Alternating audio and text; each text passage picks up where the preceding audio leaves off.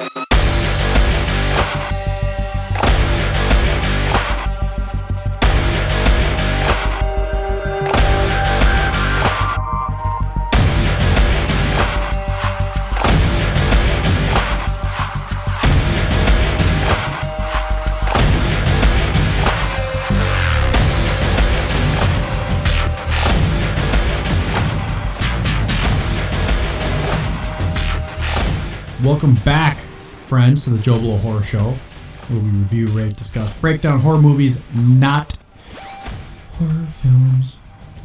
This is part 2 of episode 17. We're coming back at you. So we're going to finish wrapping up. We talked about the people on the stairs, so we're going to finish wrapping up Devil in the segment. First off, we are going to get into shotgun reviews. All right. I have a decent amount, Mr. Drunk Darius. Really? I've been busy.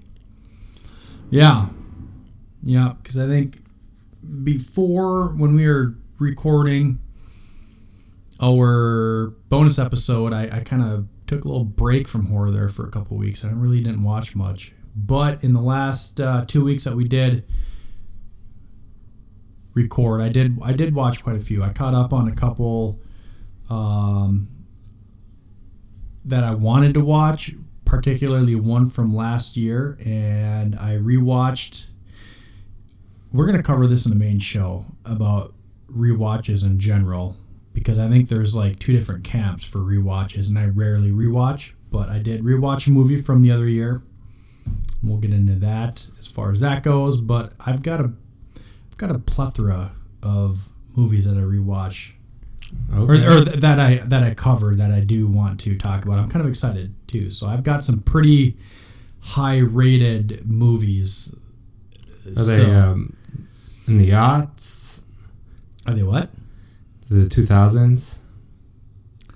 They're all 2000s, I think. Yeah, there's nothing before. I think the oldest. Well, we'll get into them. So Right on. I've probably got like 10. So how many you have? Like 3. Oh Jesus! All right. Well, I took a little break. I was binging on 2018 horror movies.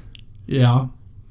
All right. Well, the first one I want to talk to, I did actually watch this a couple days before we recorded our last episode. But this was kind of in between a bunch of 2018 ones I saw. I did rewatch Train to Busan. I am huge on this movie. Anybody that knows me, I am a massive zombie fan. Is that on Netflix now? I think it is. Yes, it was on Netflix. I rewatched it on Netflix. I'd only seen this once before, and I came in super high on it, and it was before I really got into like rating movies, but I knew that I loved it. I wanted to watch it again just to refresh everything and to see if it still held up, and some bitch, this one held up, man. 9.5. Nice. I absolutely love this movie. It's super strong, and this is another movie. It's a South Korean movie, but they are they're making this an American version, is what I heard. But I heard this like a year and a half ago, and we still haven't had any new news on that, so I don't know if they are, but I don't care. Even though this one is damn near a masterpiece, I hope they put out an English version, because it's still going to be, for me, it would take a lot to screw this up for me to not like it. So I've heard a lot of good things. You've never seen it? Well, before recently, I have been avoiding subtitled movies like the plague, but now I'm going to go back and check check out a lot. I've heard about like this one or The Wailing. I want to see. That movie is awesome. Have you seen Banshee? No. I just recently got recommended that. I'm gonna check that one out too. But yeah, I'll check this out. I have another movie that is a subtitle one I saw that you need to watch. So, and I will say, if there's one thing I got out of doing these podcasts before a wicked hangover the morning after, is me, like you, and well, really the same thing is getting into the foreign films. I was the exact same way, where I'm coming around, but I think first episode I kind of went off and said that, and immediately as soon as I see a movie I have to read subtitles, I'm going to rate it a half point lower because, and I still kind of do feel that way. It does, in my opinion, it does detract a little bit from the movie because you are spending a lot of time, energy, and focus on reading subtitles rather than paying attention to the movie, the acting, and the tone and atmosphere, everything in there. But I will say I'm very glad that I'm getting into these 4 movies because there's some phenomenal movies that are out there, and Train to Busan is one of them.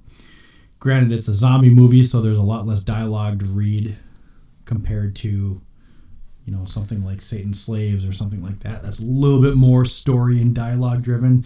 Train to Busan is just a phenomenal zombie movie. It's action. It's intense. I love it. And if you've never seen it, you need to watch it. So, all right, do another one. I'll run through a couple more here real quick. So the next one I saw was Possum. I saw that one a couple days after we recorded. I think there's only 1 or 2 movies from 2018 now that are on my list that I haven't seen. Possum was one of them. That's 2018? Yes. Oh, no. Possum is 2018. I was thinking of Husk. Yeah. No. This one was on a couple lists. It's kind of a little bit under the radar. The name and the cover art or the poster art was cool as fuck. Yeah, but it doesn't really. This movie, I will just say this movie is extremely different from anything you would ever expect. Yeah. So I'm not going to give anything away. I will say that it is psychological for the most part. It's going to keep you guessing, and it is an extremely, extremely, extreme slow burn where the movie, it's 85 minutes, so it's not a long running time, but it seems long because it takes 75 minutes to get to the horror. Not really the horror, because it does a good job with atmosphere, I guess. This is a very, very great example of an atmospheric movie. So I would consider this horror, even though it might not be horror and what a lot of people would, I guess. Have you ever seen It Comes at Night? I would say I would put this in the same vein as It Comes at Night. Mm-hmm. Some people don't think it's horror, some do, but I would consider It Comes at Night horror, but you would or wouldn't? I would. Yeah, but I don't like that slow. Yeah, this is very, very similar to It Comes at Night, but it does pay off at the end. I gave this one a 7, so it was all right. All right. Another one I saw is Quarantine. So this one is maybe more recognized as Rec, the Spanish movie. So Rec as far as in record. So this is a remake of This Rec. Is a remake, yep. This one has Jennifer Carpenter, who I can only explain as Dexter's sister in the Dexter movies. Exorcism, Emily Rose. Oh, yes. She was Emily Rose in Exorcism. And actually, she was in another movie that we did, too. I remember. She has that creepy kind of look to her, too. I mean, not in this. I think this she's supposed to be like the cute reporter. Right, yep. And she was also in... She was Dexter's sister, and she was Emily Rose. Oh, wow, I can't remember what it was. But Jay Hernandez is in this, and he's most notable probably for Hostel. Drunk Darius' favorite movie genre, the torture porn. Oh, I love it. But I love this movie, and oh man, I feel bad saying this, but I've never seen the original. I've never seen Rec or Rec 2 or anything. So I can only hope that they're as good as this, but I gave this one a 9. Yeah. So this is an older movie. This movie is over 10 years old. It's a 2008, but this is a prime example of what you need to do to make a phenomenal POV or found footage. Found footage, and it's a zombie movie, kind of. Infection. Yeah, actually, yeah, it is zombie. Yep, you can say zombie for sure. I gotta tell you, I do love this movie. I think a lot of people shit on it because They do. Apparently Rack is really good, but this movie is really good. It is know, good. and I wonder now too, because I do kind of have the stigma, or we'll get into this because we're going to talk about this in some kind of segment or discussion topic, but I am a huge fan of remakes, and I do think a lot of remakes do better. Yeah, especially like the older ones, I guess. Right, Rack probably they hold up better. Yeah. Texas Chainsaw Massacre. Oh, Shit, did he just go there? I know. Oh, God. All right. We just lost half our listenership right now. So we're down to 2 now? Yeah, before you write us off, you got to hear us out on it anyways. No, Quarantine, excellent movie. Check it out. It is a scary movie. It's a legitimately scary movie. 2008, it holds up. It's phenomenal. Go ahead with one. Okay, I watched Dude Bro Massacre 3. Oh, love it. I've heard of it. It sounds amazing. I love the title.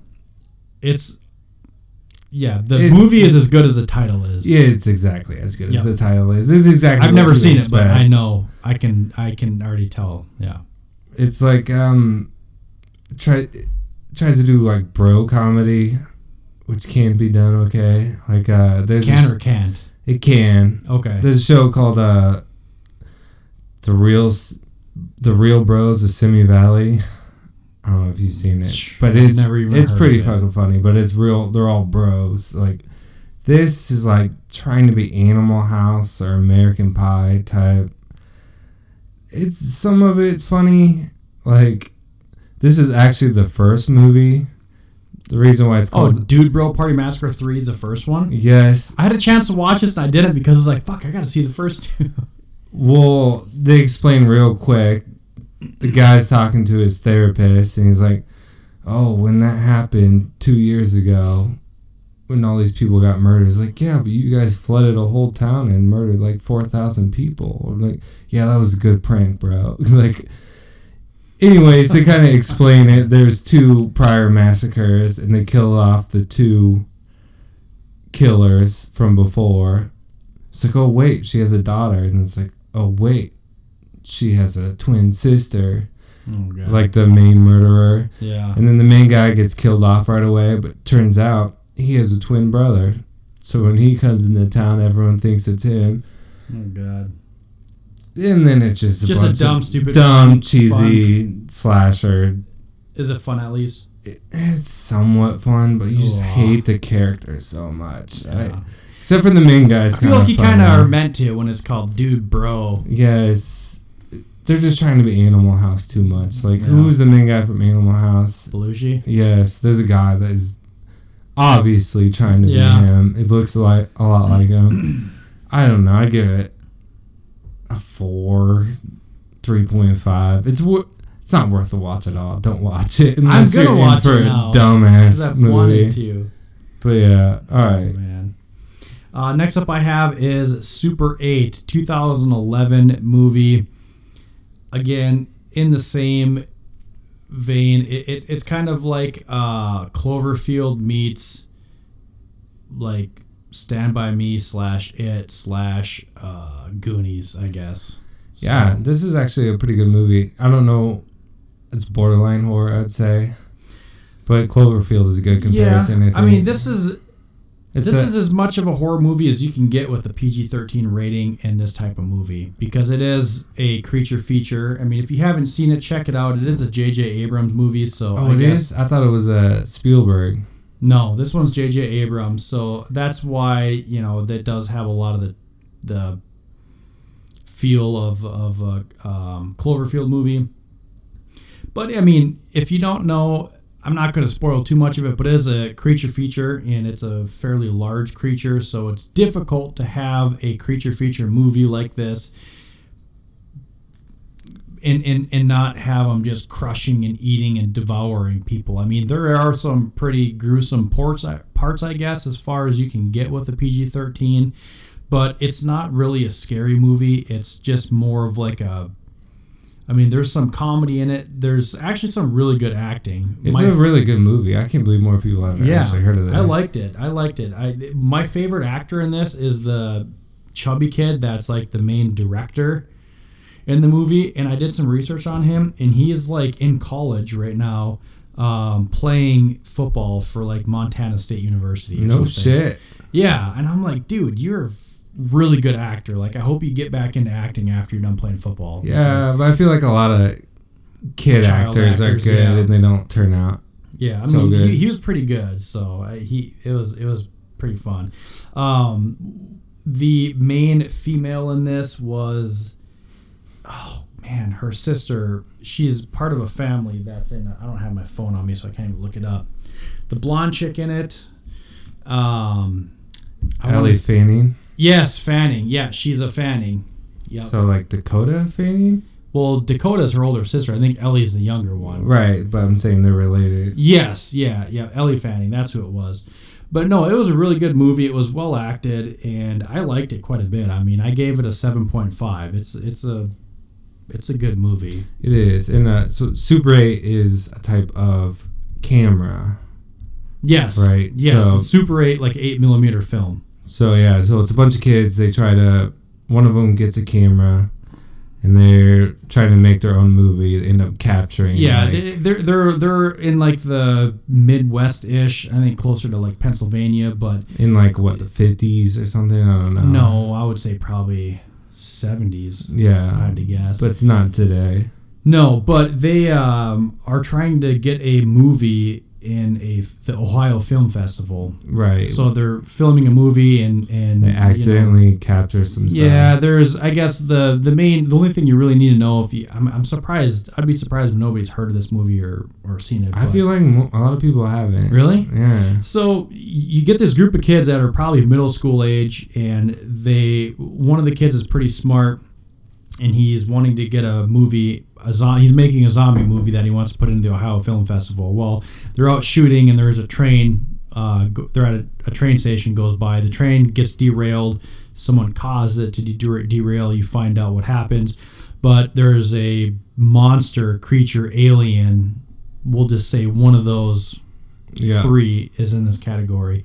So it's about the thing terrorizing a town, kids trying to survive. Yeah, it's a really fun movie. It really is. It is a good movie. Check it out. I gave it a 7.5. I mean, it's a 2011 movie.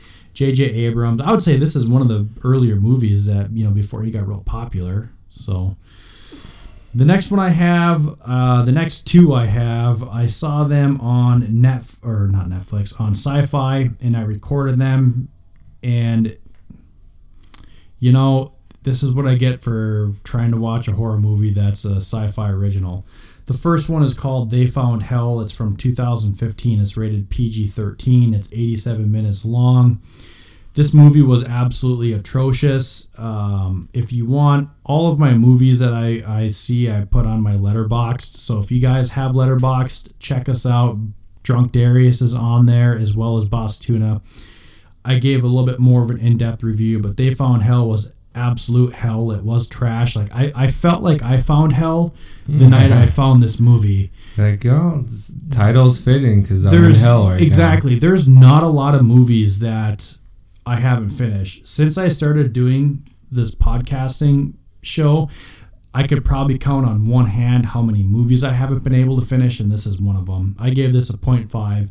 It was absolutely a 0.5. This did not have to watch it just because of that. This did not even earn a full star because I couldn't watch it. The CGI in this was so bad.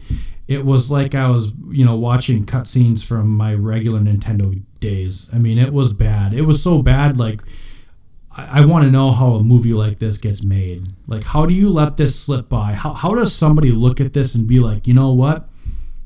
We did it. Let's put it out. kind of thing. Someone, it probably costs a couple $1 million at least to make too. Like, who's putting money into that? I fucking hope not. What really gets me is the PG-13 rating. If you're gonna make it's a sci-fi original. If you're gonna make a bad, cheesy horror movie, at least put some nudity in it. Like, make that rated R. You know, the thing too is with the money, CG is expensive to do. With the money that they spend on doing CGI, you could do practical effects, and even if it looks like practical effects from the 70s, it's going to be better than the most atrocious. I like practical effects way better than most I got to CGI. do my next review too at the same time because there's a difference. So the next one, I'll call you. The movie's called Stickman. Same thing. It was. It's a 2017, however, 86 minutes, PG-13, and it's another sci-fi original. This one was still kind of bad, but they took more of a Jaws-like approach to the CGI, so you didn't really see much. Short clips. Yes, exactly. You didn't really see much of it, and it didn't. So, for example, in They Found Hell, all I saw was shit flying around, demons and monsters, in the worst fucking CGI possible. It was like it was hurting my head just thinking about it. This one, you had one creature, and they did a really good job as far as not. They would only show it for a split second, or they'd only show parts and pieces of it, and it was really dark. There were times, obviously, that you saw more of it, and it was really bad CGI. But this movie was really, as far as an original sci-fi movie goes, it was pretty good. I mean, overall, I gave it a 4, which is not worth checking out. But I literally watched like a half hour of They Found Hell, and I was like, I'm done. Like, it was like 8:30, and I was like, I'm not watching another movie tonight. So I watched this one the next night, and I was like, you know what? I'm going to watch this one through just because it's that much better than the last one. So that was Stickman. I still... 4. I still wouldn't recommend it, but I mean, for a sci-fi original, it was pretty decent. I will say this: sci-fi is known for being bad movies. I think they do have that bad CGI. That too. TV show, I forget what it's called. It's based off the Creepypastas, Channel Zero or something. Apparently, that's pretty good. And they did just put out the new Leprechaun movie. Oh, that was sci-fi that did the new Leprechaun movie? Yes. Leprechaun Returns or whatever? Yeah, and I heard it was pretty decent. Yes, I did too. I think maybe I saw one, like Tales to the Hood or From the Hood or something. Huh. But, fun fact, first movie Jennifer Aniston was ever in was Leprechaun. The original one, yeah. But yeah, apparently it's pretty good. So maybe their production quality is going to be going up if they got that. I don't know. I mean... Stickman was 2017 and They Found Hell was 2015, so... I mean, they got to put out trash most of the time. Right. All right. Is that all? Do you have any other ones, or...? Well, I got 2. 2 more? We'll spit one out. Okay. Both of these are documentaries, and they are kind of on the same topic. The first one is about my second favorite pedophile after... Victor DeSalvo, and it is Michael Jackson. Oh, Michael Jackson documentary? Yeah. Really? It's called Finding Neverland. Okay. And it is dark as fuck. I only did watch the first 2 episodes because I couldn't do any more, but... Oh, it's like a multiple episode? Yeah, I think it's on HBO. Okay. But there's a couple of his victims on there, and they're talking about how he's like licking little boys' buttholes and stuff. Oh my god! Right? Like, it was too horrific for me. Holy shit! At first, when you started talking about this, I was like, "Well, I'm waiting to see how it ties into horror." But okay, I see. Yeah, it was weird as fuck. But and the parents of the kids just seem so fucking stupid. But we don't have. There's no Michael Jackson anymore. Like, at the time, he's probably the most famous person in the world. Yeah. Like, Johnny Depp's pretty popular, but so is fucking Henry Zabrowski. Or, like, I don't know. Yeah, like, there's a lot more famous people now. At the time, he was it. Everyone trusted him. I don't know if he was a eunuch. He was a weird ick. Oh, that's for sure. Did you hear that? Like his dad had him chemically castrated so he could keep his. I didn't know his high pitched voice. I don't know, but it's a weird ass fucking show. Justin Timberlake has a high pitched voice, and he's dating Jessica Biel. So that's true. God, if he's a eunuch, I feel sorry that she's not getting. Well, apparently he's serviced or whatever. But it's a weird ass movie. Yeah, that is weird. I don't have a rating for it. It's well produced, so I'd give it a 7. But it was too disturbing for me to finish. Yeah. So you just had to finish in your bed later. Yeah, I mean after watching some moonwalking videos and then finished. Okay, the next one I am excited to talk about is called I Spit on Your Grave, and I am talking about the 2010 remake. It is rated R, 108 minutes. Seen the original? I have not seen the original. Okay. Have you seen the original? No, I haven't seen it either. I want to see the original, but I am skeptical. I should have seen the original before I saw this, but I gave this one an 8.75. This movie is awesome. Oh, cool. I will say that this movie is probably... I can't say it's the most brutal, but I would bet it's in the top 3 most brutal movies I've seen in the last few years. For just rape scene or the revenge? Both. Yeah, both. Particularly the revenge, really. I mean, the rape scene was whatever, but I mean, you didn't really get to see. Oh, so. You didn't get to see. Or you didn't have to see. No, you didn't get to see. But no, the revenge was pretty. I mean, kudos to whoever was part of the. I mean, they were very, very unique. And they were well thought out revenge. Yeah, it was awesome. It was, but yeah, I mean, it was really kind of uncomfortable, I guess, as well too.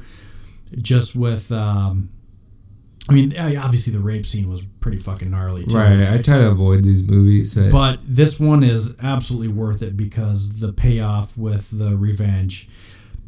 It's kind of difficult because this movie, man, I should be reading my Letterboxd review because I reviewed this right after. I always review on Letterboxd right after I see it, so it's fresh.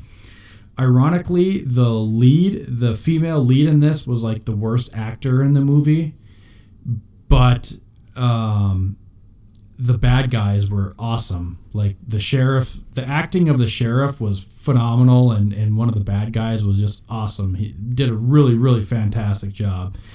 But I mean, I think part of the reason I liked this movie so much was just because it was so brutal. I mean, it was very rewarding, I guess. So part of you is like almost wanting to feel sorry for these guys, but then you're like, oh, wait a second, 20 minutes ago they just did this. So, I mean, yeah, this is a very good movie. 8.75, I Spit on Your Grave, the remake. I will watch the original and let you know how I think of that, but okay, this one was pretty solid. And then you got one left, I'll do one more, and then I just want to so touch on that in the movie that just came out last year, Revenge. Yes. It's kind of like this, or like The Last House on the Left, where she is raped, and then she gets her revenge, but it was a really good movie, really great, but I feel like her kills weren't satisfying enough. I feel like she could have tortured him more. In Revenge? Yeah, but I don't know how she like possibly could have done it, but... Oh, yeah. But she could have had him like tied up, tortured him a little bit more. It would have been a little satisfying. I'm glad you brought that up because I didn't even think of Revenge when I was rating this. And I just turned to look, and I rated Revenge an 8, which is exactly where it needs to be. And I rated this one 8.75, which is exactly where this one needs to be. So, okay. Yeah, so I was spot on with my rating. And I was so wanting to rate this a little bit higher, but, you know, I just was, part of it too, I was like, why did they pick, because this actress is not very well known, and she's not really been in anything more TV than anything else. But then again, I'm thinking like there's probably not a lot of actresses that want to jump in and play a role like this. So. Oh yeah, for sure. Well, forever actresses and actors alike wanted to avoid horror movies because it was like true. They weren't taken seriously, even though a lot of them got their starts in horror movies. I'm looking at you, Johnny Depp. She did a terrible job, but the movie overall was really good. The next one I'll go to before Drunk Darius slips in with his final one is called Rubber. Have you ever heard of this movie? It's a tire that kills people? Yes. I've never seen it, but I know about it, yeah. So, P.S. I love Shudder. I love Shudder's awesome. It's worth, what's it, like $5 a month? Yeah, it is fucking It's worth it. So I saw this, and there's a category on Shudder called Not on Netflix. So I've just been, I've been, just working that over. Yeah. Hardcore. I was going to use an adjective that was going to be very insulting. So I'm glad I didn't. But I've been. You're about to be racist right now? Oh, not racist. But you heard it here. Boss Tuna is a racist. No, I've been beating that up pretty good, that category. But I saw Rubber on there. It's a 2011 rated R, 82-minute. It comes in really short. God, this. I wrote in my letterbox too. This is probably the most difficult movie to review since I've been actually having to do like reviews, because it's like, what the fuck am I watching? What is it? First off, this comes off as the most pretentious art house movie ever.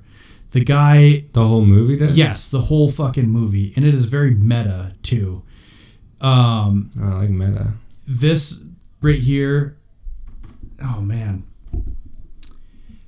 So, with his camera work, like, part of me is like, man, there's some really good, clever shots. But part of me is like, this guy is just a pompous fucking prick. But the movie is just goofy. I can't even explain it. It kind of reminds... I can only say it's like a mix of... it's like a rated R version of Maximum Overdrive is all I can tell you. I mean... No one knows what that is. Maximum Overdrive, the Stephen King movie? I'm sure you've seen that. No. Then you're going to have no idea what this movie is. All I can say... I gave it a 5.5. It's got really good practical effects. It's got some scenes that weren't funny to me, but I can see where people would find some pretty good humor in it. Yeah. But it is so fucking weird. It is literally about a tire that fucking kills people. Yeah. And so there's no rhyme or reason for it. That's what I thought it was. It was like a slasher, but the main bad guy is a rolling tire. Yeah. It's weird. It is fucking weird. Which I thought that sounds straight comedy, but you say art house. Turns me off a little bit. I mean, I don't know how else to say it. I mean, this is like the definition of an independent film right here. There's probably like some underlining meaning that we're supposed to get. I don't really know. Maybe I'm not using the term art house right, but man, that's what it came off to me as. I'm glad I watched it just because I felt like this like opened a door in horror that I haven't opened ever before. So I like the oddities. Yeah, so 5.5 Rubber. I don't know. It's on Shudder. All right. Do what you will. What's your last one? Okay, this is also a pedophile movie.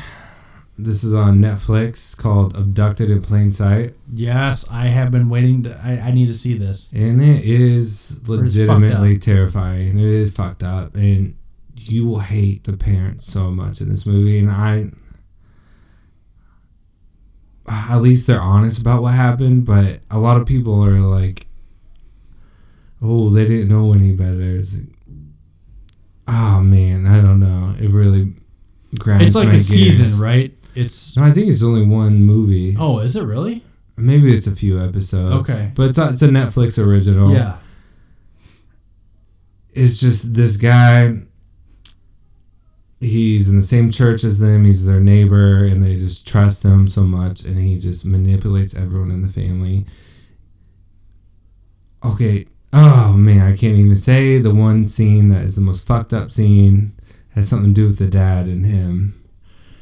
Oh.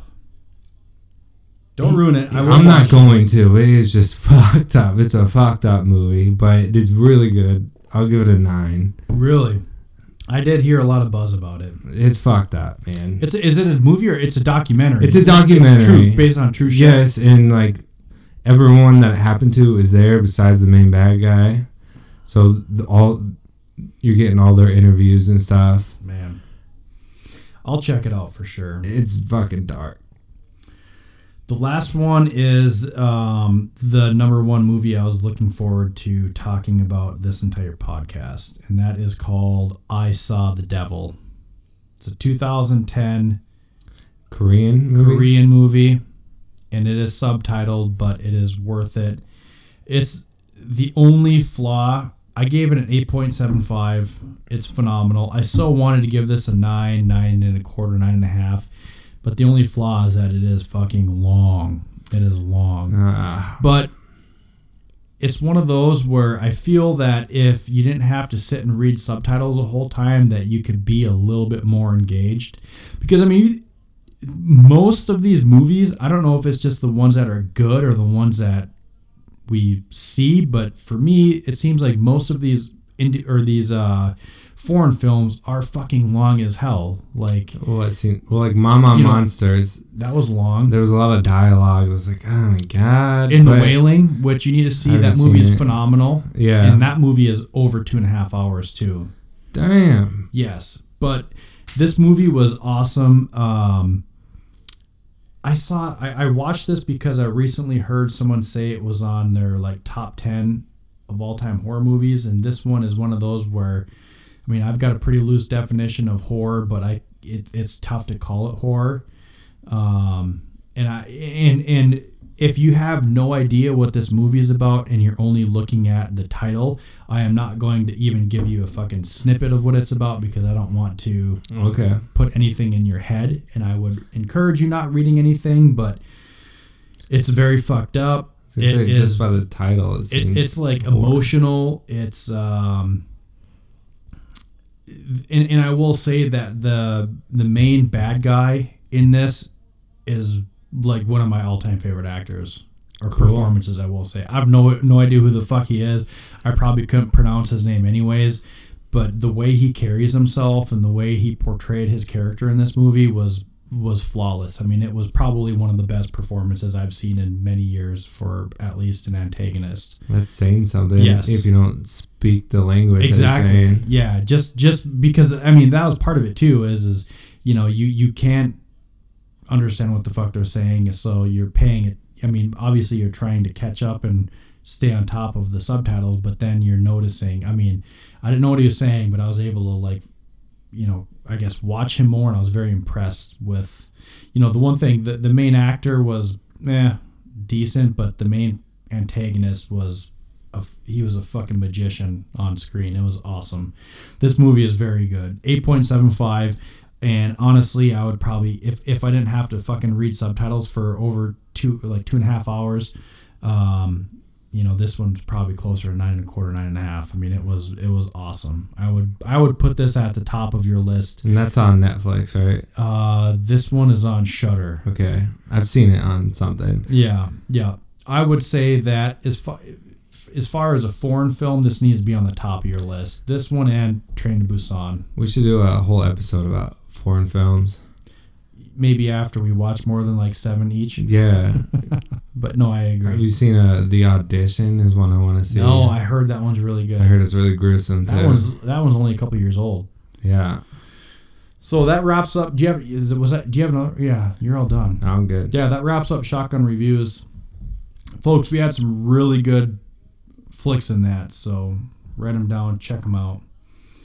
But we are going to get into, I guess, our second feature review. So, anything to add before we start talking about Devil? Right there. Come on, breathe. Breathe. Come on, please. Hi, Maria Purísima. It's her.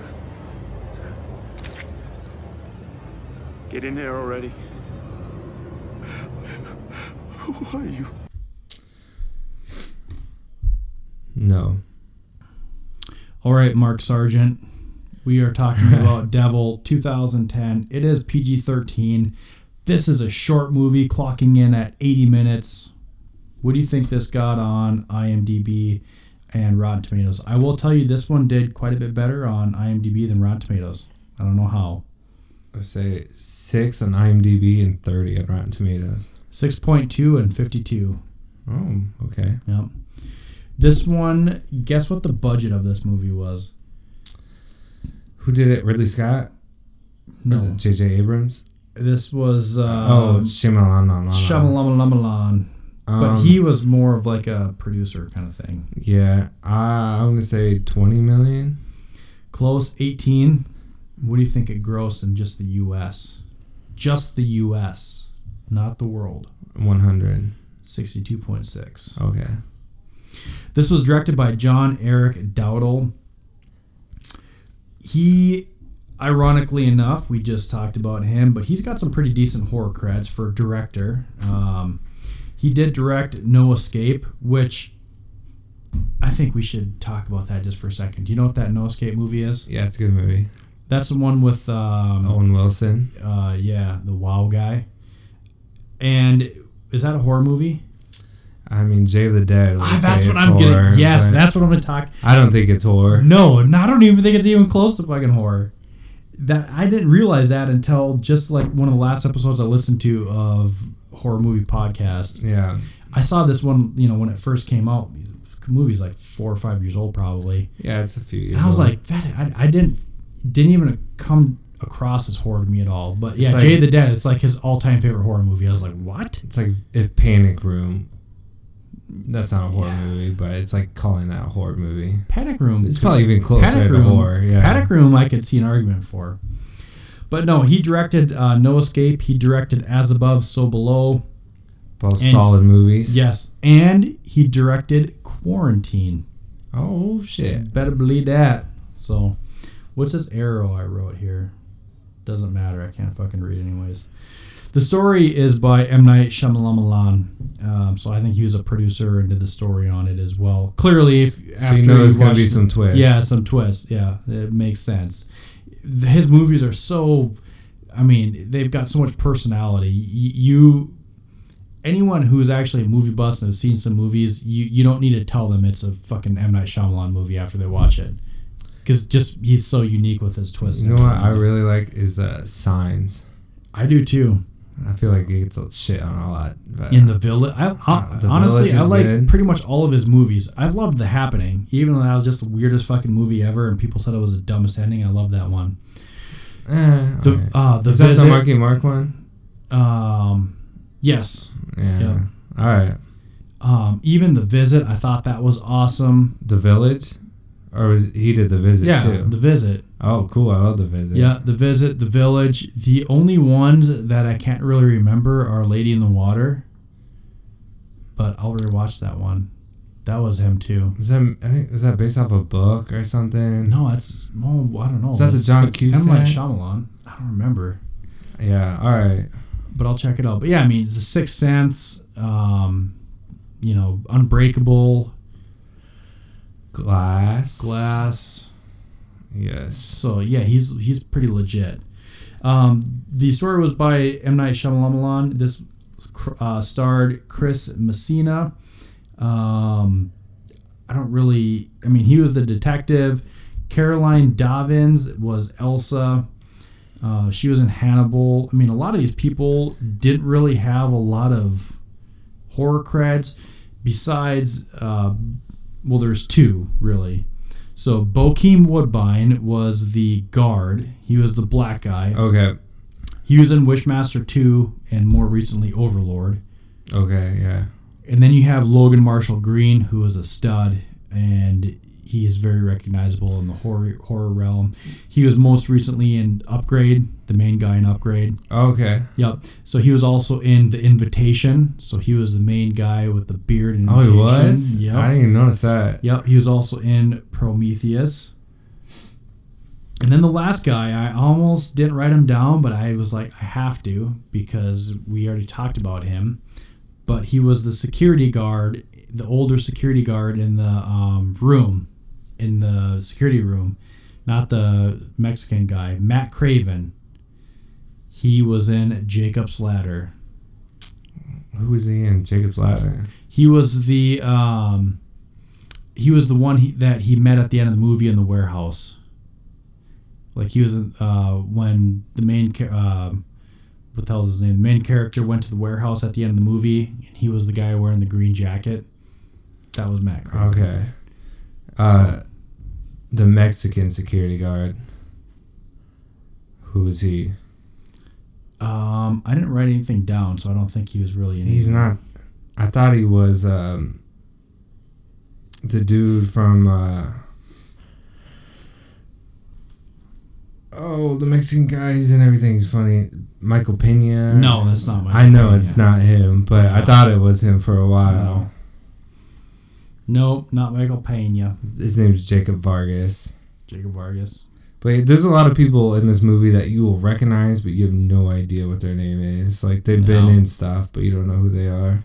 Yeah, I mean, because this movie really, for the most part, focuses on just a few central characters, really. So, last episode I talked about why I chose this movie, because this movie came out in 2010, and I watched it in 2010. I gave the whole story about when I was in my basement room and whatever. Yeah. It scared the shit out of me, partly because of, the bat doing hot laps above my face, but, the atmosphere was set. Same thing when I watched this one. I did make sure I started this one later at night. I killed all the lights, and I made sure that the mood was set in this. So the critics also really praised this movie, and they gave it high props on its atmosphere and performances, but ironically they did not like the short runtime and the convoluted story. When have you ever heard a critic saying that the movie's too short? It's almost always the movie's too long. Oh, you could have easily cut 5, 10, however many minutes out. Yeah. So I thought that was weird. And then the convoluted story, what about the story was convoluted? This movie did exactly what every mystery style movie does, is they keep you guessing until the end. So what the fuck was convoluted? That's what it meant to be. Oh no, it's this guy. Oh no, it's this guy. Yeah. Like, wait a second, it's this guy. Which I don't know how you can. That's exactly what the entire movie's about. What are you talking about? How's that? Yeah, convoluted. That's the entire plot of the movie. It's supposed to be. Yeah, I mean, a movie like this, if they say convoluted, should be a good thing. You're like, oh yeah, well, it was hard to figure out exactly what was going on until the end. Right. This was intended to be the first of a trilogy. Clearly, that never happened. That kind of fell through. So, I mean, unless it's still kind of in the back burner or whatnot. But I know that there's other stories that Shyamalan had, but they've never come to fruition. So this one, normally I'm not a big guy on score and soundtrack or whatever, but this one I thought did an excellent job. And we'll get into the rating here. Actually, we'll just talk about the rating right now. So this one, even though it was rated a PG-13, I really feel that this is one of the very few or rare instances where you could argue that a rated R rating wouldn't have really done anything to this movie. No, it's not about that. It's not. You could have thrown some cursing in there, but that wouldn't have done anything. You could have thrown some nudity, but where the fuck would you have thrown the nudity? And then the gore. How would you have done the gore? Because the whole point of this movie was everything happening at dark and you weren't able to see anything. Right. It was a mystery. So I really do feel like, you know what? This is one of those very rare instances where I don't think it would have made a difference if it was R or PG-13. The only difference maybe with the gore or whatever in the aftermath. Cursing or something. I don't know. Yeah, I don't Nothing know. worth changing the movie. I don't think to it would have. R-rated. Yeah, I don't think it would have benefited the movie, which is kind of weird. But anyways, no, the score. I actually wrote that down because I thought it was phenomenal. It did a really good job, and this is what we talked about earlier. This is a great example of a movie that horror in broad daylight. Sets the tone because it's not a very nice day out and it starts raining, and then boom, you're in the elevator. So it's daylight, but you're trapped in an elevator, and it's all about light. Yeah, I love movies with narrators. Yeah. Like this guy telling a story the whole time. Yep. The score on this one was done by Fernando Velasquez, and I was like, part of me was like, God, this guy is really good. I wonder, what else he did. And I checked it out. So he also did Marrowbone, which we talked about. He did The Orphanage, which I've never seen, but I heard is a phenomenal movie. He did Crimson Peak, which is a couple years old, but is, I like that movie quite a bit too. I hated that movie. You don't like Crimson Peak? No. It was different, but I kind of liked it. It was a Guillermo del Toro. Yeah. So it was all about imagery, but whatever. And I'm hit and miss with him. So Pan's Labyrinth, I couldn't get into. Yeah. Was another big one. So I guess that's all I got. Let's get into this. Devil 2010. I hope you guys sleep good tonight. Okay. I'm not very religious, but this movie is very religious, I would say, and it almost makes the devil look like.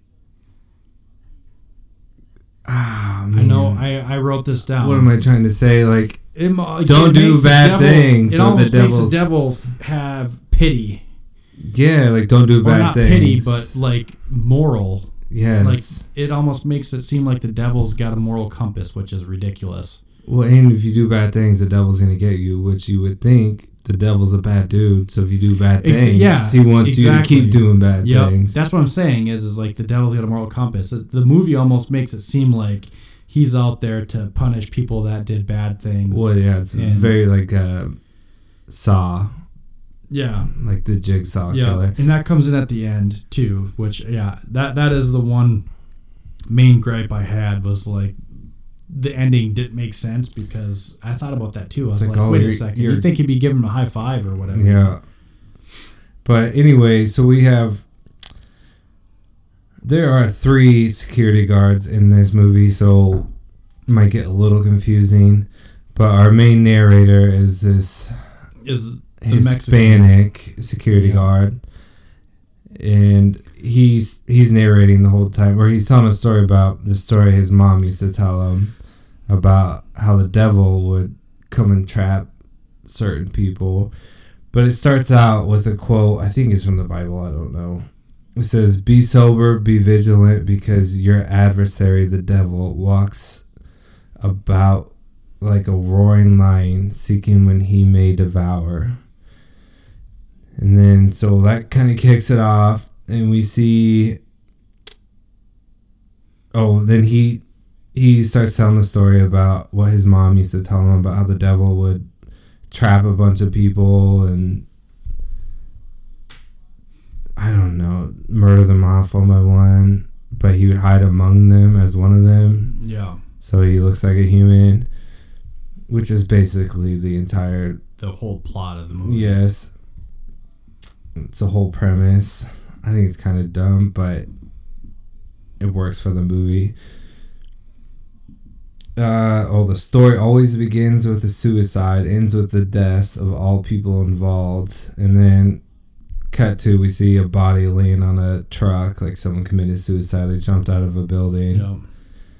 Then we see our main detective, and he's talking to his alcohol AA sponsor about the struggles with quitting drinking and stuff. We find out his family was killed by a drunk driver, and it was a hit and run. Yeah. And he just left a little note that said, "I'm sorry." And on a car wash, $5 car wash gift card or something. And the detective keeps this little note in his pocket, which this all comes into play. There's a bunch of foreshadowing. Everything. This is an M. Night Shyamalan movie, so we're gonna do our best to explain what goes on. But if you've ever seen one of his movies, it's like an onion. There's layers and layers and layers. So yes. Okay. Well, this detective is the first one to come and investigate the suicide. Somehow he's the only one smart enough to realize, like, this guy didn't jump out of the 4-story building that the truck is parked next to. And he walks down the street a little bit. He's like, "Oh, here's glass right here. Oh, he must have jumped from this building." And it was a skyscraper. Yeah, it was a skyscraper. It was a tall-ass building. he had just got on the scene. How had no one figured that out yet? That was the building that they jumped out of. Doesn't matter. Anyway, so they go into this skyscraper, and we start kind of meeting our characters. The camera's panning over from person to person. We get our security guard, the black one. Not that race matters, but we have 3 security guards: a black guy, a Mexican, and a white guy. So, and we'll call him the main one, and he is also brand new on the job. Yeah, so it's like his first we'll day or something. Yeah. Then we get. There's a cute chick. There's a younger guy. And there's the mechanic. Well, there's like an old lady, a Jewy looking guy. Yeah. I would say. I don't want to say Jewy, but he's obviously got he's the curly guy. hair. The schnozzelberries taste like schnozzelberries. Yes, he is. Yes, he is. In Super Troopers. Yeah. But he's kind of a dick. Yeah, he's an asshole. So we get that right off the bat that he's kind of a dick. They do a very good job as far as kind of, stereotyping, I guess. Yeah. Certain characters, like this is what this character is in this movie. Yeah, this guy's a dick. This is a hot chick. Yeah. This is an old lady. This is the quiet, but you think he's smart kind of guy. Well, yeah. Okay, so we have 5 characters that are going to be on this elevator. The security guard, the Jewy dude, the old lady. Jewy's not racist, right? I don't know. The old lady, the attractive younger lady, and some generic quiet dude, which is the dude from Logan Marshall Green. Yes. So they get on the elevator. Elevator gets stuck, and they're trying to get the black security guard. Like, don't you work here? Like, what can you do? He's like, I don't know. It's my first day. And so security sends one of their maintenance guys to go work on it, and people in the elevator start bickering right away. And I will say the dialogue is really good in the elevator. And particularly, was this the first time watch for you? No. Okay. Particularly with the old woman. She is a fucking bitch. I'll tell you what. She's like, get it working. Like, yeah, she's a fucking bitch. But yeah, I guess you could say like a typical stuffy old lady. Fucking twat. Yeah. Yeah. Her and the one guy, I don't want to say Jewy guy again. Yeah. We need a better word for that. Just the Schnozzelberry guy. The Schnozzelberry guy. He's a real dick. So we get their dicks. Then there's the generic dude who's real quiet, and he's not really saying anything. Yeah. And then the attractive lady kind of chirps in a little bit, but she's not really mean. Just a little flustered. But it is cool how it starts off, and you've got each of these characters playing their suspected role. Yeah. But there's good dialogue that goes on to kind of... Well, they're all each very obvious characters, and then slowly as the movie goes on, we kind of figure out there's more to what you're seeing. So...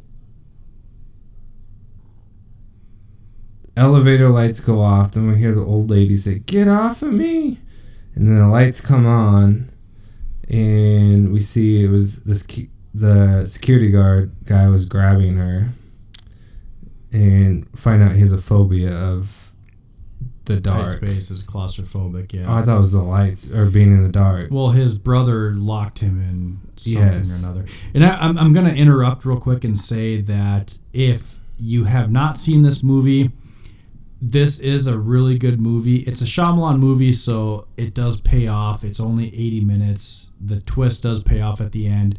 So I would say if you've never seen this movie, then you probably want to watch it before listening to this. Because for sure. We are going to ruin it. And it is worth it to see where the story and the twist goes. So, well, the first time I watched it, I had no idea. I don't think I did either. Obviously watching it again, you're paying attention a lot more. But yeah, the first time I watched it, I had no fucking idea what was going on.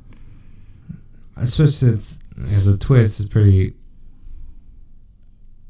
I'm not going to say it's a unique movie, but yeah. Well, let's keep going. Yeah. Okay, so every time the lights go off and they come back on, you think it's someone else.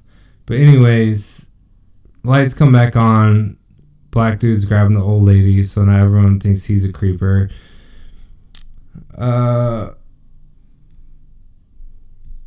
Some song keeps playing over the speakers, and they're like, shut the music off, but the security guards can see them, but they can't hear them.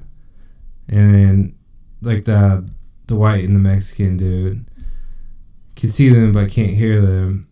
So, but the people in the elevator can hear the security guards. But the music keeps playing, so they're trying to tell them to shut the music off because it's annoying. I don't know I don't remember what song it was or if it had anything to do with the plot. It's not. I don't think it was. Well, actually, I didn't really look, but you know how, for example, Autopsy of Jane Doe. Yeah, that's what I was thinking. Yeah, but I don't think it. I don't think it was. I don't think it has anything to do with it. No. Then we see the maintenance guys underneath the elevator shafts looking at him, and an elevator drops, almost crushes him. He gets away. It's fine. Lights go out again in the elevator. Lights come back in, and the attractive lady is bleeding from her back. Like someone, she says it felt like someone bit her in the back, and they pull her shirt up, and she's bleeding. They go to Schnozberry's guy, and he has blood on his hands, and he's like, I was just trying to help her. I didn't do it, you know. But they all think he's the creeper now, not the security guard. It jumps around a lot like this. Yeah, it's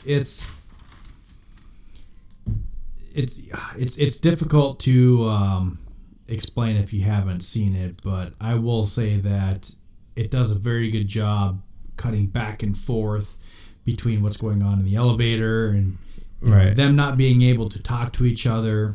To the security people who can see them but can't hear them. It just makes it more intense. And we slowly start learning more and more about each person. Mm-hmm. So the two security guards up in the booth decide to call the cops. Then we get the detective from the first scene coming to the building, even though they already knew someone jumped out of that building. So, they get to the front and they see the glass, but nobody in the building knew that someone jumped out. Yeah. They just thought someone just broke a window. Like, I think they show, like, the maintenance guy cleaning up the glass. They're just, like, a couple janitors up there cleaning shit up. Yeah. But, anyways, they realized what happened is someone jumped out of the window and they landed on this, like, moving truck, and somehow the brakes released or something, and this truck rolled like an entire block or something down the street, and it stopped in front of like a 4-story building. That's why they didn't know. Confused at first, like, well, you don't make this big of a dent on a truck after 4 stories. Yeah. So the cops went for a walk. They figured out what was going on. They called in a crime scene. They got back up, and boom, next thing you know, they're talking to the 2 security guards in the booth. I think the only reason for that was just to show that this detective was like the smart guy. Yep. Anyways, the detective gets up in the security booth with these 2 security guards, and they're watching video of what happened from the lady getting bit. And when the lights go off, and right before the lights go off, there's like a face on the screen. It's like a fiery face. Pretty creepy. Kind of like the devil. And this is when the Mexican security guard goes on the story about, tries telling him he thinks it's the devil. See, the thing too that pissed me off too is at this point it's only between the Mexican guy and then Matt Craven, the older kind of guy in charge. And obviously that's believable because he's, you got the Mexican guy that thinks it's a prophecy, and you got the white guy that's like, well, that's just, there's nothing to it. Well, clearly there is, because it's a fucking face. So I don't know if he was in denial or something or whatever. But the thing that bothered me is when the cops came, he ended up telling them eventually, but why the fuck wouldn't that be like one of the first things? Be like, dude, look at this. This is fucked up. I mean, I'd show them, but no, I don't think anyone would take it seriously. Yeah, but I would show them right away. I'd be like, dude, before you lose your mind and start thinking too much into it, Yeah. So they're trying to get info. The detectives are trying to get info on the people in the elevator. Lights start to go out again in the elevator. Then we see the attractive lady has a hallucination where she looks down on the ground and everyone's dead, bloody. Lights come on. We get Schnozberry guy stabbed in the neck with glass. I think he's dead. Yep. He's dying. He's dead. He gone. So now we think the security guard is the killer again. The black guy in the elevator. There's a lot of back and forth. Oh, because they looked him up and apparently he has assault charges in his past. Yeah, so he's just working. He works for a temp agency. Right, and it's his first day on the job. So now they think he's the killer because he has assault charges. Firefighters show up to try to cut into the wall to get him out. They figure out who Schnozberry's guy is. I don't remember who he was. He's a sleazy salesman, and he was there because the Better Business Bureau was looking into him or something. Yeah, so maybe people are out to get him. So that's why he maybe was murdered. We find out the generic dude who's really quiet, doesn't say anything, is a vet somehow. No. The Logan Marshall Green? Yeah, he says he was in a war, and that's why. Oh, I was thinking veterinarian. I'm like, what? No, he was an ex-military guy. So he tells him that he's seen dead bodies. Doing tours in Afghanistan or something. So it kind of makes him seem like a killer too, because he's apparently killed people.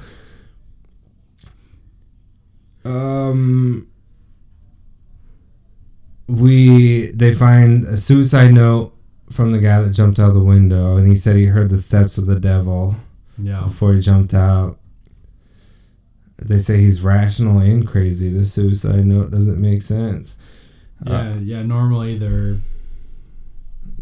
crazy or whatever. So we get our generic veteran, the quiet dude, tries climbing out the ceiling, and I think the old lady starts yelling, "Don't let him go. Don't let him go." Yeah, well, the whole time, too, is you have another building maintenance supervisor that is trying to get them out. Yeah, so they're trying to get him out. He's running from the basement, looking at stuff, going up to the ceiling, and at this point, he's up at the top, and he's like, I can't see anything that's going on, so he puts on this harness, and he's lowering himself down at this point. Yeah. And his phone his walkie-talkie keeps getting blown up by the cop. Yeah. And he's trying to answer it, but you know something's gonna happen because he almost fell twice trying to answer his walkie-talkie. Yeah, he's almost died a few times now. But the war vet's trying to climb up through the top of the elevator to get out and try to go look for help, and they pull him back down you're not going anywhere, because now they think he's the killer. Which, why wouldn't you want him out of there anyways? Right, yeah, let the killer go. Don't stay in here with me. The repairman in the shaft, he falls to his death from the top of the elevator. Or from the top of the ceiling onto the elevator. So blood starts dripping into the top of the elevator, into the elevator. And the one thing, too, is every time shit's about to go down, the lights start to flicker and dim. And then it goes pitch black. And then... So at this point, I think that's happened 3 times already. Because it happened once or twice before anyone was killed. And then it happened again. And then the Schnozberry guy was killed. So every time they start to flicker, everyone in the elevator knows something's going to happen. And I will say that the first time I watched this was a long time ago. And I didn't really remember some of the details, but watching it now, I'm like, why? Before, because obviously they pulled cell phones out later on, but the first or second time it happened, I'm like, even though you've got old school fucking Nokia cell phones, why aren't you using those as lights? That I thought was pretty unrealistic. You'd think they'd be fucking thinking of that a lot sooner than they actually did. So. But yeah, so the building supervisor falls. I don't even know how many stories. I don't know, he's 20 dead. Stories or something. Dead as a doornail. More cops start to arrive, and then the detectives and the security guards up in the booth start to figure out more about everybody. The guard is a thug, is what they say, not me, because he has the assault charge. The attractive lady, Sarah, is a liar. I don't remember why. The old lady is a thief because we find her on the camera stealing a wallet or something. In the vet, they don't have anything on on him. So with the younger lady, what they find out and figure out is that she is there to meet with a lawyer. So basically, divorce lawyer, right? Yeah, she's like an Anna Nicole Smith of the 2000s. Is basically what it is. Well, she's a gold digger. Exactly. Yeah. Anna Nicole Smith. You're too young for her, aren't you? I know Anna Nicole Smith. Yeah, she's a gold digger, is what she is, and they are figuring it out that she is still currently married to the guy, but she's trying to divorce him and take half his money. And then did you write down the coincidence between that and his last name and who actually the security guards are? I mean, later I did. I didn't figure out at this point. Okay, good. I just want to make sure we're not going to overlook that part. I don't know if we have their names down yet. I don't want to say it. I'm not going to say it. Do it. Say it. There's no spoilers. Okay, so that girl's name is Sarah Cartel or something. I don't remember the last name. Yeah. And then the guard's name is... I don't know. They say his name, and then the old lady's name is Jane Kowski, and they don't have the vet's name. They don't have his name yet. Mm-hmm. And they all signed in besides the vet. That's how they have their names.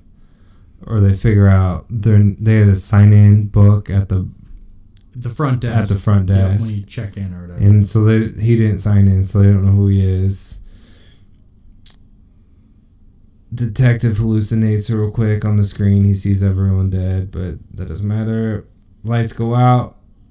Lights come back on in the elevator, and the old lady is hanging in the corner. I don't know what she's hanging by. A belt, maybe? I think it's from the electrical cables. Okay, so because the lights are falling off the elevator and shit. Yeah. So she's dead now, so there's only 3 left. We have the security guard, the gold digger, and the vet that no one knows about. Narrator starts to talk again, some more foreshadowing. He says, he says they're all here because they're bad people. There's a reason that we're the audience talking to the detective. Because he's going off his mom's old devil story. He says he always kills the last victim in front of the person they love the most.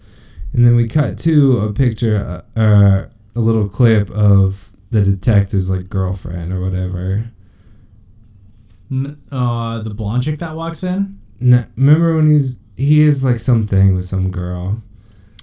Not the detective. Are you talking about when when they shut the building down, everybody's standing in the lobby.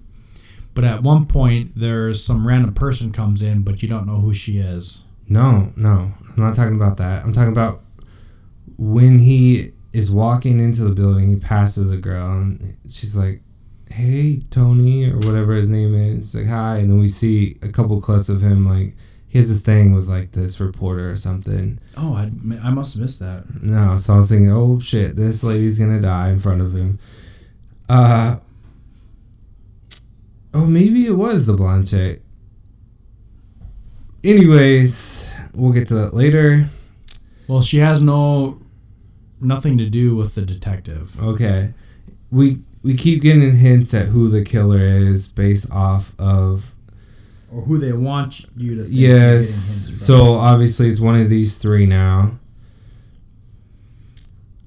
Oh, no. Well, they keep trying to make it like, this guy's a killer. But, I mean, based off the title, we kind of know it's... One of them is the devil. When I first watched this, though, the title Devil was ambiguous in that I didn't take it as literal. Yeah. I mean, the fact that the lights keep going out, I think there's something supernatural going on. Oh, it's easy to say now, but... Yeah. So they keep watching video of all of them walking into the building, and they find that the war vet guy that they don't know his name, he hid like a bag in the bathroom. There's a bunch of tools, I'd say. Yeah, it was tools. Well, you don't know what it is, really. You just, at this point... they don't know, so they run down there. At this point, it's just a hidden bag. Yeah. Yeah, so then you're like, oh, God, this guy's a fucking terrorist. He's hiding bombs and or something is going on, yeah. So we get our Mexican security guard, the narrator. He starts saying a prayer into the speaker in the elevator to try to like piss off the devil or something. I don't know. Then the guys in the elevator all start kind of going at each other because they all think the other one's the killer. Then the security guard and the war vet are like tangled up in a brawl, and the attractive lady, the gold digger, is trying to tell the security guard to kill him, because they think he's the killer now. They're pressing hard at this point, thinking that the vet mechanic is right, the bad guy. But the way that lady's yelling, I kind of thought maybe now she's the devil, so trying to pit them against each other. The detective finally comes on the loudspeaker and tells them to stop fighting, tell them to all put their hands on the walls and don't put them down. Then the older security guard goes to inspect like the maintenance of the elevator, and then he gets cued. Yeah, so he's like, oh, well, look at this. It's just a fucking disconnected line or some shit. Yeah. But of course, it's a lot easier than just unplugging something or doing this and that. They do a good job as far as making it suspenseful when he's trying to walk over and he's like picking up a chunk of wood, trying to, move this line. And they do it pretty well. Right. But he gets electrocuted and dies. Yeah. Well, I don't think does he die? Yeah, no one even notices, I don't think either. Well, he gets electrocuted, but then he wanders from the basement up to the lobby. So I don't know that he actually dies. Maybe he didn't die, but he got electrocuted. Yeah, he was fried. Okay, so in the elevator, they're all supposed to have their hands on the walls so they don't hurt each other, and the woman takes her hands off, and the vet's like, put your fucking hands back up there. And my arms are tired. Yeah. And he says something like he knows something about her. He's like, I know. So I don't know. Maybe we're made to believe he's there to kill her or something, or she's the killer. I don't know. Well, I took it as like he's like, wait, I know what you're hiding. I know your secret. Right. He knows something about her. But the detectives finally find out that the guard in there, the black dude, works for the woman's husband because the husband owns the security company that he works for. So maybe they think he's there to kill her so she doesn't take the money. Lights go off again, and the detective says, put up your cell phones, put the lights on. So they all have their cell phones up with their lights on, and then they all just like get sucked out of their hands. That was freaky as fuck. It was creepy. Honestly, I think the first time I watched this movie, I didn't think it was anything supernatural until that part. Really? Yeah.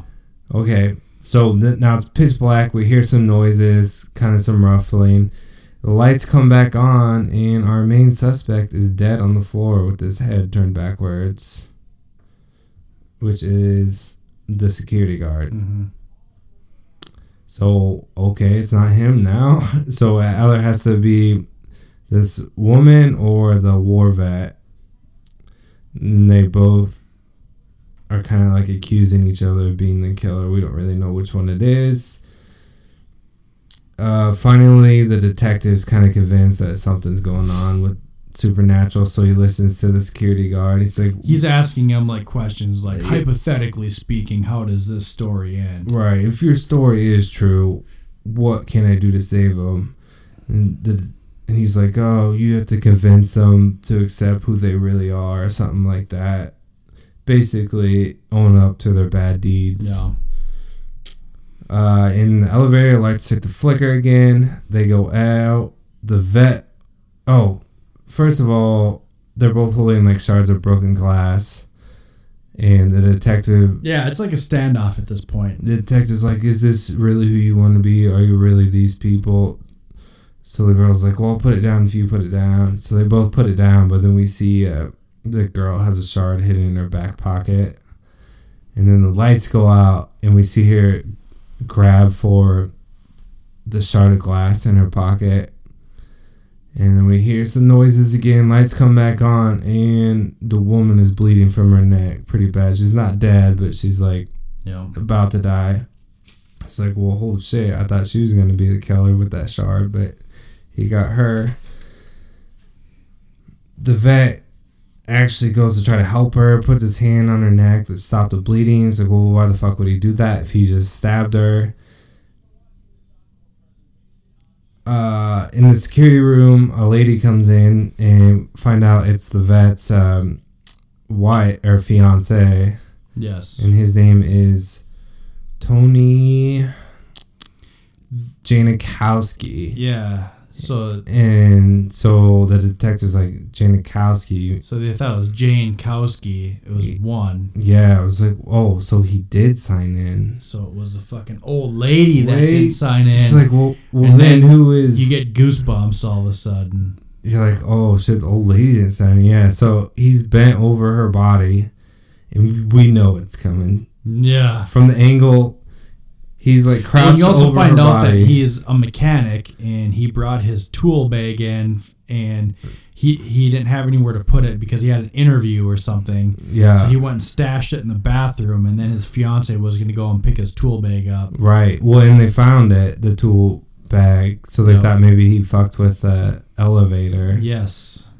But anyways, he's crouched over the lady bleeding from her neck, and we're like, well, who is Jane Kowski, or who's the old lady? And then it's just the way the fucking camera is, we see the old lady, like, I don't want to say float up, but like stand up right behind him. And jet black eyes. I fucking jumped on this scene, dude. It's jet not necessarily a jump scare, but it scared. I jumped. Yeah, just this old lady just rises up, jet black eyes. And it's like it's fucking pretty scary. Yeah. And she's like, well, you know who I am now. And then basically, the weakest part of the movie is this next part, yeah. So we get a flashback of the war vet, and he's drinking and driving, and he fucking hits a car or something and drives off. So First off, why the fuck didn't that bitch have her kid fucking buckled in? I don't know. So all of a sudden, you see her in the car, and she's dead. Then her kid got thrown.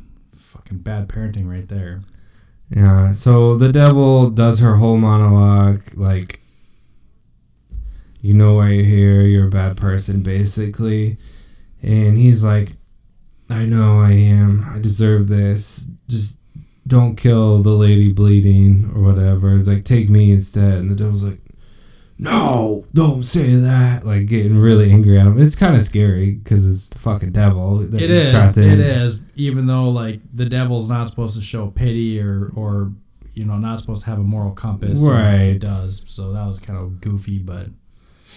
Yes. So she's getting pissed because he's, like, manning up. Showing, really. Yeah, like, remorse for his sins and taking responsibility for what he did. And then, so we had the maintenance guy that landed on, was it the maintenance guy or security guard? Maintenance guy landed on top of the elevator shaft, and his CB radio is there, and all of a sudden, for some reason, the elevator shifts, and the CB radio falls to the top of the elevator, and the vet catches it, and he says into the CB radio, it's like, 2 years ago, I had a hit and run, and I killed a woman and a child, like confessing his sins, basically. Yeah. So this is how fucking religious this movie is. And the devil just kind of looks at him, like, looks really pissed off, and she says, damn, I really wanted you. And then the lights go off again. Hear some more noises. And all of a sudden, the fire department's been trying to cut in forever. Finally get it open. They open it up, and the old lady's gone. And the detective's like, where is she at? Where is she at? So then, whatever. I think the lady survives. The gold digger, maybe. Yeah, I don't know if she does. And the vet does.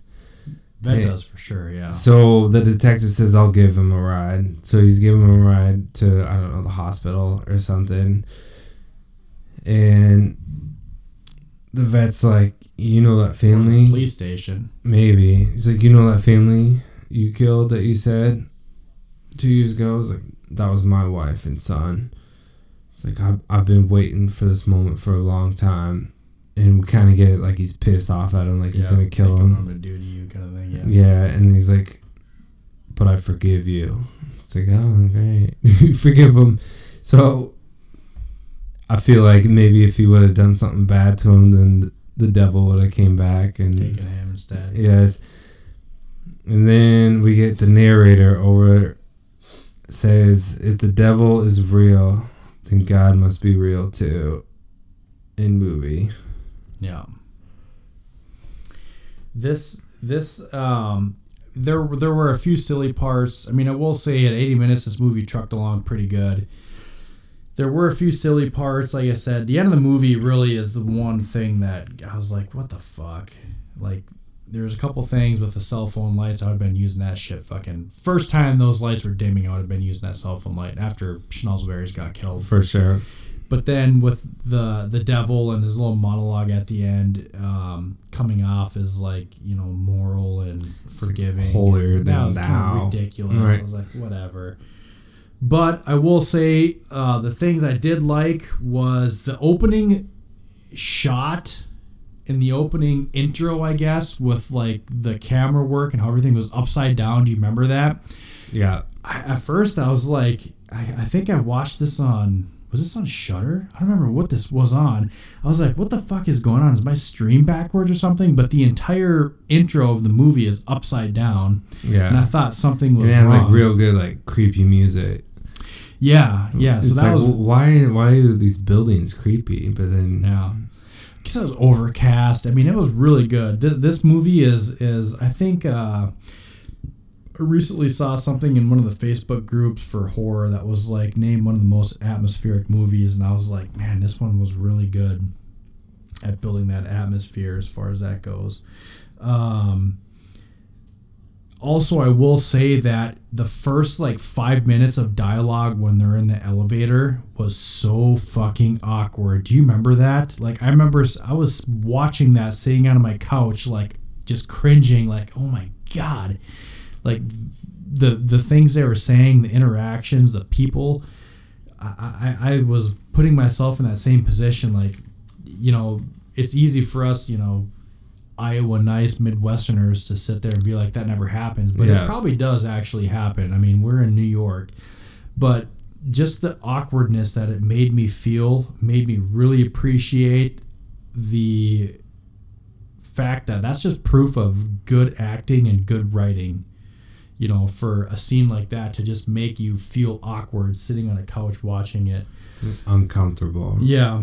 I wrote something on here and I have no idea what it means or fucking... I wrote, crackers fell when lights went out when guard died. What the fuck does that mean? I think you're getting back to your racist roots. Talking about crackers. You son of a bitch. No, I don't know. Crackers fell... I don't know what that means when I wrote that. Crackers? I think there was some red herrings. Oh, okay. Okay. No. I thought that was something with the movie. I remember this now. Okay, so there's a Ritz. Okay, so this is pretty funny actually. I was trying to tie this in the movie. Okay, so no, I buy these packages. They're like the mini packages of Ritz crackers. My kids love Ritz crackers. It's like their favorite snack. I'm like, fuck, you can eat those all day instead of like little Debbie snacks or whatever. So I bought this big box of these mini Ritz crackers, and we have them sitting up on our little area where we've got our snacks up there. So it's kind of on a shelf, and it must have been, I don't know what the fuck happened, but I was watching this movie, and this happened at like 11 o'clock at night, but somehow it took like 8 hours for this cracker package to fall. So right when the lights went out and the guard died, I heard a little noise, and it made me like jump up and my heart stopped for a second. I'm like, what the fuck is going on? I paused it. I looked, you know, and like whenever anything scary happens, it's a lot better when there's someone with you, but I had my dog with me. So my dog heard it too, and he woke up, which kind of like scared me. And I turn the light on and I go, and there's a package of fucking Ritzling on the floor, and I'm like, what the fuck is going on? That's what that bad. I forgot about that because I saw both these movies, longer than ago than I wanted to. But yeah, that kind of made it a little bit more creepy too. How old is this house? Maybe it's haunted. 78. It's not an old house. Oh shit. I hope it's not haunted. Me too. So, but no, I was like, what the fuck does that mean? Crackers fell when lights went out. I was like, oh wait, there we go. So, but no, I mean, what are your overall thoughts of this movie as far as, everything? I don't know. I'm conflicted on it. It's a good movie. It's entertaining the whole time, and it keeps you guessing. I love the mystery part of like Scream, where you guess who the killer is, and it definitely, it's hard to tell. It's hard to guess. I don't know. I liked it. I liked it overall. I don't like the whole religious thing. Like, I think that in this case, I think that Shyamalan used that more as far as a way to drive the story than any kind of like agenda he's trying to push. Right, he's not trying to say because I'm pretty sure some he's narrative. Like, M. Night Shyamalan does not come off as a fucking Christian to me. So, right. I mean, I'm whatever. Maybe I'm assuming too much, but with a name like M. Night Shyamalan, I'm pretty sure he's not fucking Christian. Are you saying he's Hindu? I don't know. Maybe it'd make more sense. Yeah, I mean, but it's a common trope in horror movies. Yeah. I don't know why it rubs me the wrong way. But yeah, it's a good movie overall. It's worth a watch. One problem with the M. Night Shyamalan movies is the rewatch. If you know the final twist, it kind of takes away a little bit from the movie as a whole. Yeah. But I mean, so I'll rewatch this movie. Yeah.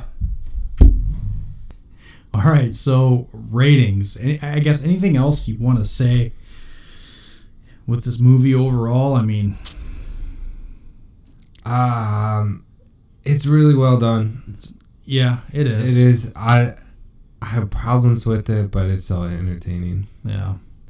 No, that's one thing too that you can say with the M. Night Shyamalan, J.J. Abrams, even, Blumhouse kind of things. They're well-done movies. Typically, the acting's going to be pretty good. And it's also that whole idea that, if you enjoy a movie or if you think it's fun, it's a lot easier for you to overlook the details or the things that some people don't like. Right. Whereas, and I think a lot of that too has to do with people coming in, kind of with preset judgments or expecting certain things out of a movie. And then it's easier for you to nitpick. And I kind of found that too with The People Under the Stairs. I found myself not really entertained overall with that. So it's easier for me to, nitpick certain things where this one... Well, coming from us, we're looking for those kind of things. To where, like a regular movie watcher, you're not looking for specific things. You just want to watch, enjoy. Yeah. And even with this movie, even though I've seen it before and I knew who the devil was and the main whatever, like, it'd been long enough where I had forgotten a lot of details of it. So, when you get a movie like this, a good mystery kind of thriller, I feel they do hold your attention a lot more because you are kind of waiting and looking, because you don't exactly remember the details or exactly how everything happened. So I like this one quite a bit. I came in pretty high on this one, 8.75. I mean, nice. Yeah.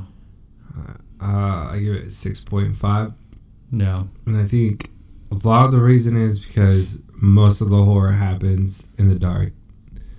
Right. You don't really see how scary it is. The one legitimate time I was scary is when we find out who the devil is. And I paused it right before that to write down notes, and I knew it was coming, and I still jumped. It still scared me. But it's a good movie overall. It's worth it, and I love the whole mystery behind it. Like, guessing who it is. Yeah, the same thing too can be said about, for example, like Texas Chainsaw Massacre. All the horror and everything does happen at dark, but Texas Chainsaw Massacre, there's like 2 tablespoons of blood in that entire movie. Yeah. They do leave it all up to the imagination. So that's true. I think that really, to enjoy this movie, you need to, like I said, last episode, and like I said with the beginning of talking about this, is you really need to get yourself into the mindset and really set the stage as far as, this is the kind of movie I'm going to watch. This is what I'm going to get into. I'm going to make it dark, and I'm going to set myself up to be thoroughly enjoyed by this movie. So I came in quite a bit higher than Drunk Darius on this one. I did come in at 8.5. I love this movie. Well, 6.5 is a good rating. It's a good movie. Yeah, 6.5 is not a bad rating. 5 is an average. So yeah. I will say, in my opinion, I do think that as far as a PG-13 horror movie goes, I think this one really kind of sets a standard. It proves that you don't need gore, you don't need blood, you don't need cursing, you don't need nudity to make a really tense mystery horror. Yeah, what else is it? Scary. The Ring? Is The Ring PG-13? I think so. Yeah, that movie's scary as fuck too. So. It is, but it's in a franchise. We're not covering it. Maybe one day we'll do a franchise episode. We will. Stay tuned. Anything before we move on to our segment? No, I got nothing. Okay, so we're going to wrap up episode 17 by talking about our March Horror Movie Madness. Why don't you give a little background? What made you decide to do this? Where'd you come up with this idea, kind of thing? Give us a little background on this. Okay, so technically this is my segment. We swap off and on each episode, but you and your friend, I don't know if you want to give him a shout out. Brent did most of the legwork on it, so that was really nice. Brent, me and Boss Tuna really kind of picked the movies. Brent did all the stuff online, so you can. So we're in March Madness, so you were just kind of thinking it would be cool to do. Oh yeah, you're a basketball fan, yes, weren't you? For sure. Okay, but Iowa State lost in the first round, so I kind of phased out of that. But Texas Tech won tonight, going to the Final Four. Big 12 team. I was gonna say Big 12. See, I don't follow any kind of basketball. The March Madness I follow is on my TV right now. We're watching a replay. I watch all the NCAA hockey, so that's my bracket. I didn't even know they had hockey in college. I know. Yeah, I was gonna say it's. What channel is this on? ESPNU. The Ojo? Yeah, pretty much. I would say it doesn't hold a candle to basketball. So, yeah, but anyways, Theo Von, you don't know who he is. He's a comedian. He has a podcast, and he's doing something like this, but for states. So, like, which state would win in a war battle? So, like, the first round was Iowa versus Nebraska, and the last podcast. The first round? Who won? Well, Iowa won. Oh, of course, right? Yeah. We got wrestlers and shit. I don't know. But also the last podcast on the left did do something similar to this, and like their 4th episode ever that no one's ever heard. But they did it with serial killers and villains from major horror movies like Ted Bundy versus Michael Myers, sure, type thing. I think Jeffrey Dahmer ended up winning it all. I don't know. It's a fun way to have fan participation too. Yeah. So Drunk Darius actually came up with the idea. He kind of gave me his little outline of it, and I kind of went and did everything else. Well, obviously. So we kept it to 2018. So here's the parameters that we did. we're hoping that by the time this episode drops, you guys will have enough time. Round 1 might be done. Just in case, I guess I will say April 4th at noon is when round 1 ends. And April 4th at 5 p.m., for some reason we have to have a little break. That's when round 2 starts.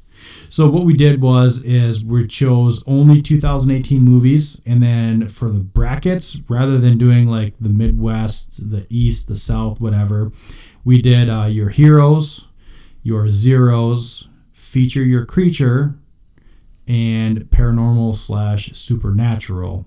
So we have 8 teams in each bracket, and we seeded them. So, for example, explain what each bracket is. Like, your hero is your main antagonist. Like, right. I think we got the chick from Revenge as a 1 seed, maybe. Yeah, so your hero is going to be like Jen from Revenge as a 1 seed. I think Red Miller from Mandy is a 2 seed. Right, and we're trying not to use the same movie twice, so yes, that's why maybe some of your favorites be out, because we use them in a different category. Exactly. So we did have some rules. So we're trying not to use movies that are either sequels or in a franchise. So that's why Michael Myers isn't in there. That's why The Nun or The Leprechaun isn't in there.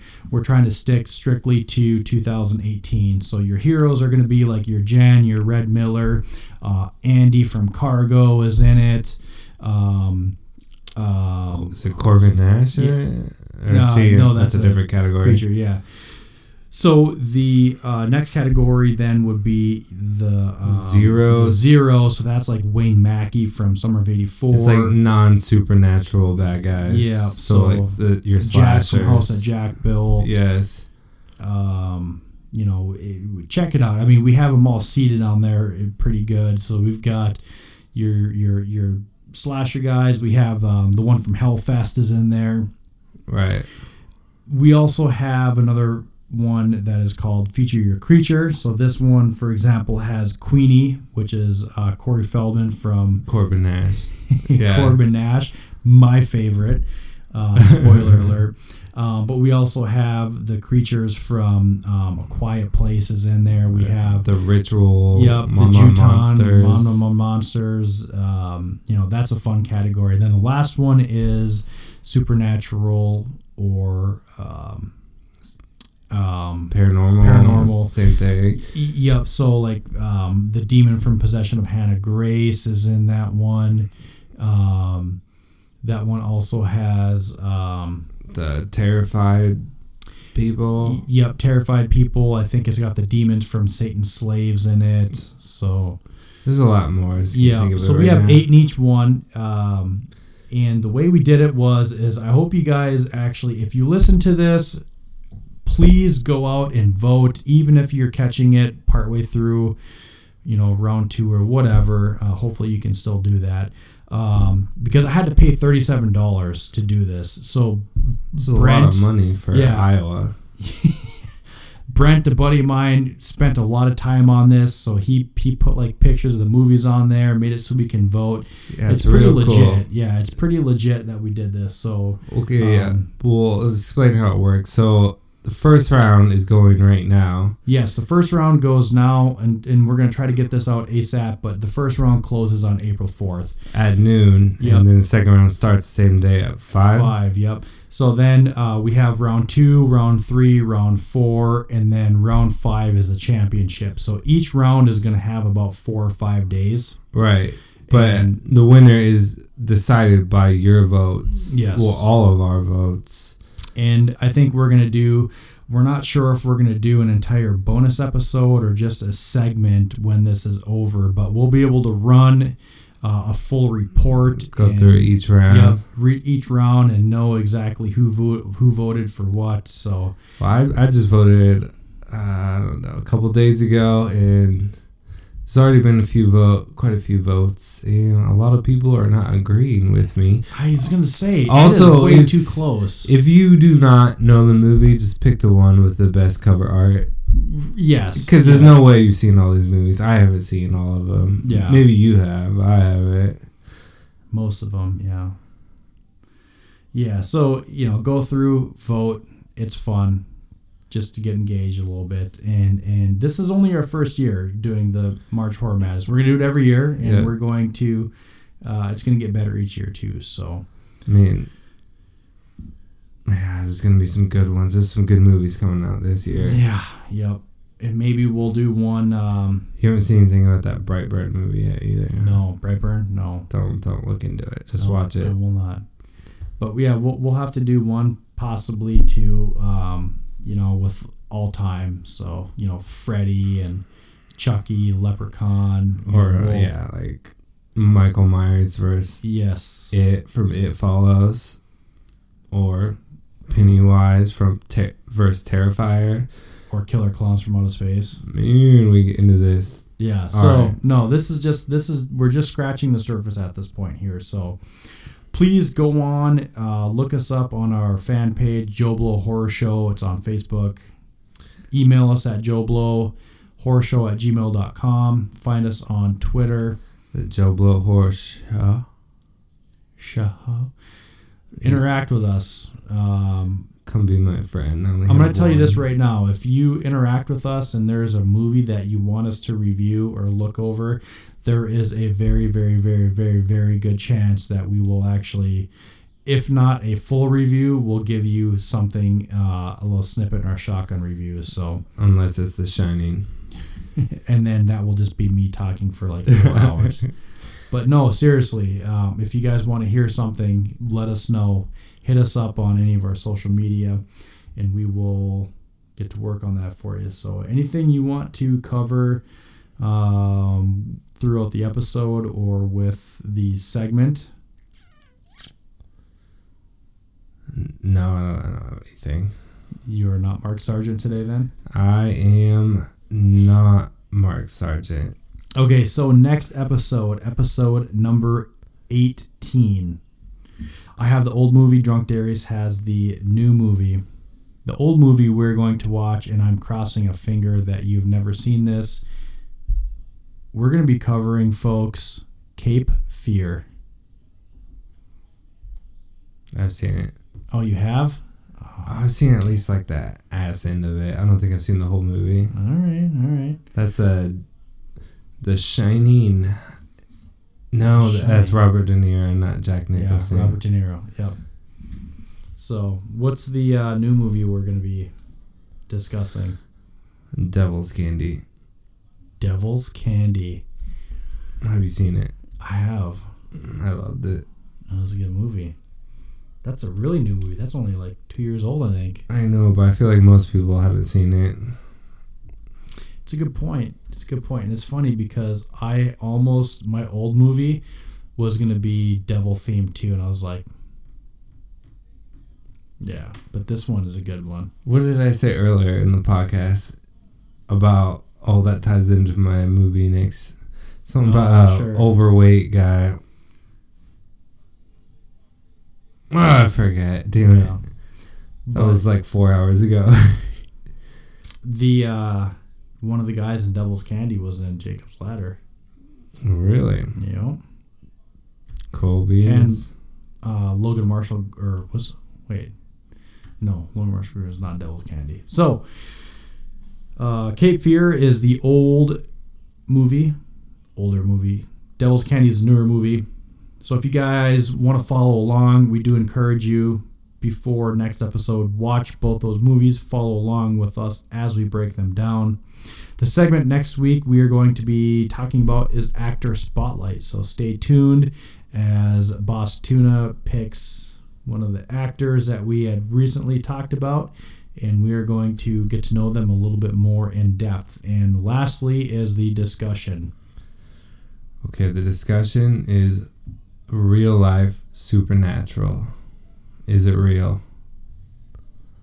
Like ghosts? Boom. You think that's real? Huh? Find evidence. Show me. Do you have an experience with ghosts? I mean, don't tell me now, but that's the discussion. All right. Boom. That's going to be good. I'm excited. Anything else before we sign off? I lied to you guys earlier. I am Mark Sargent. And with that, I hope it was as good for you as it was for us. Boom. That was incredible. Is it good for you? I've had better.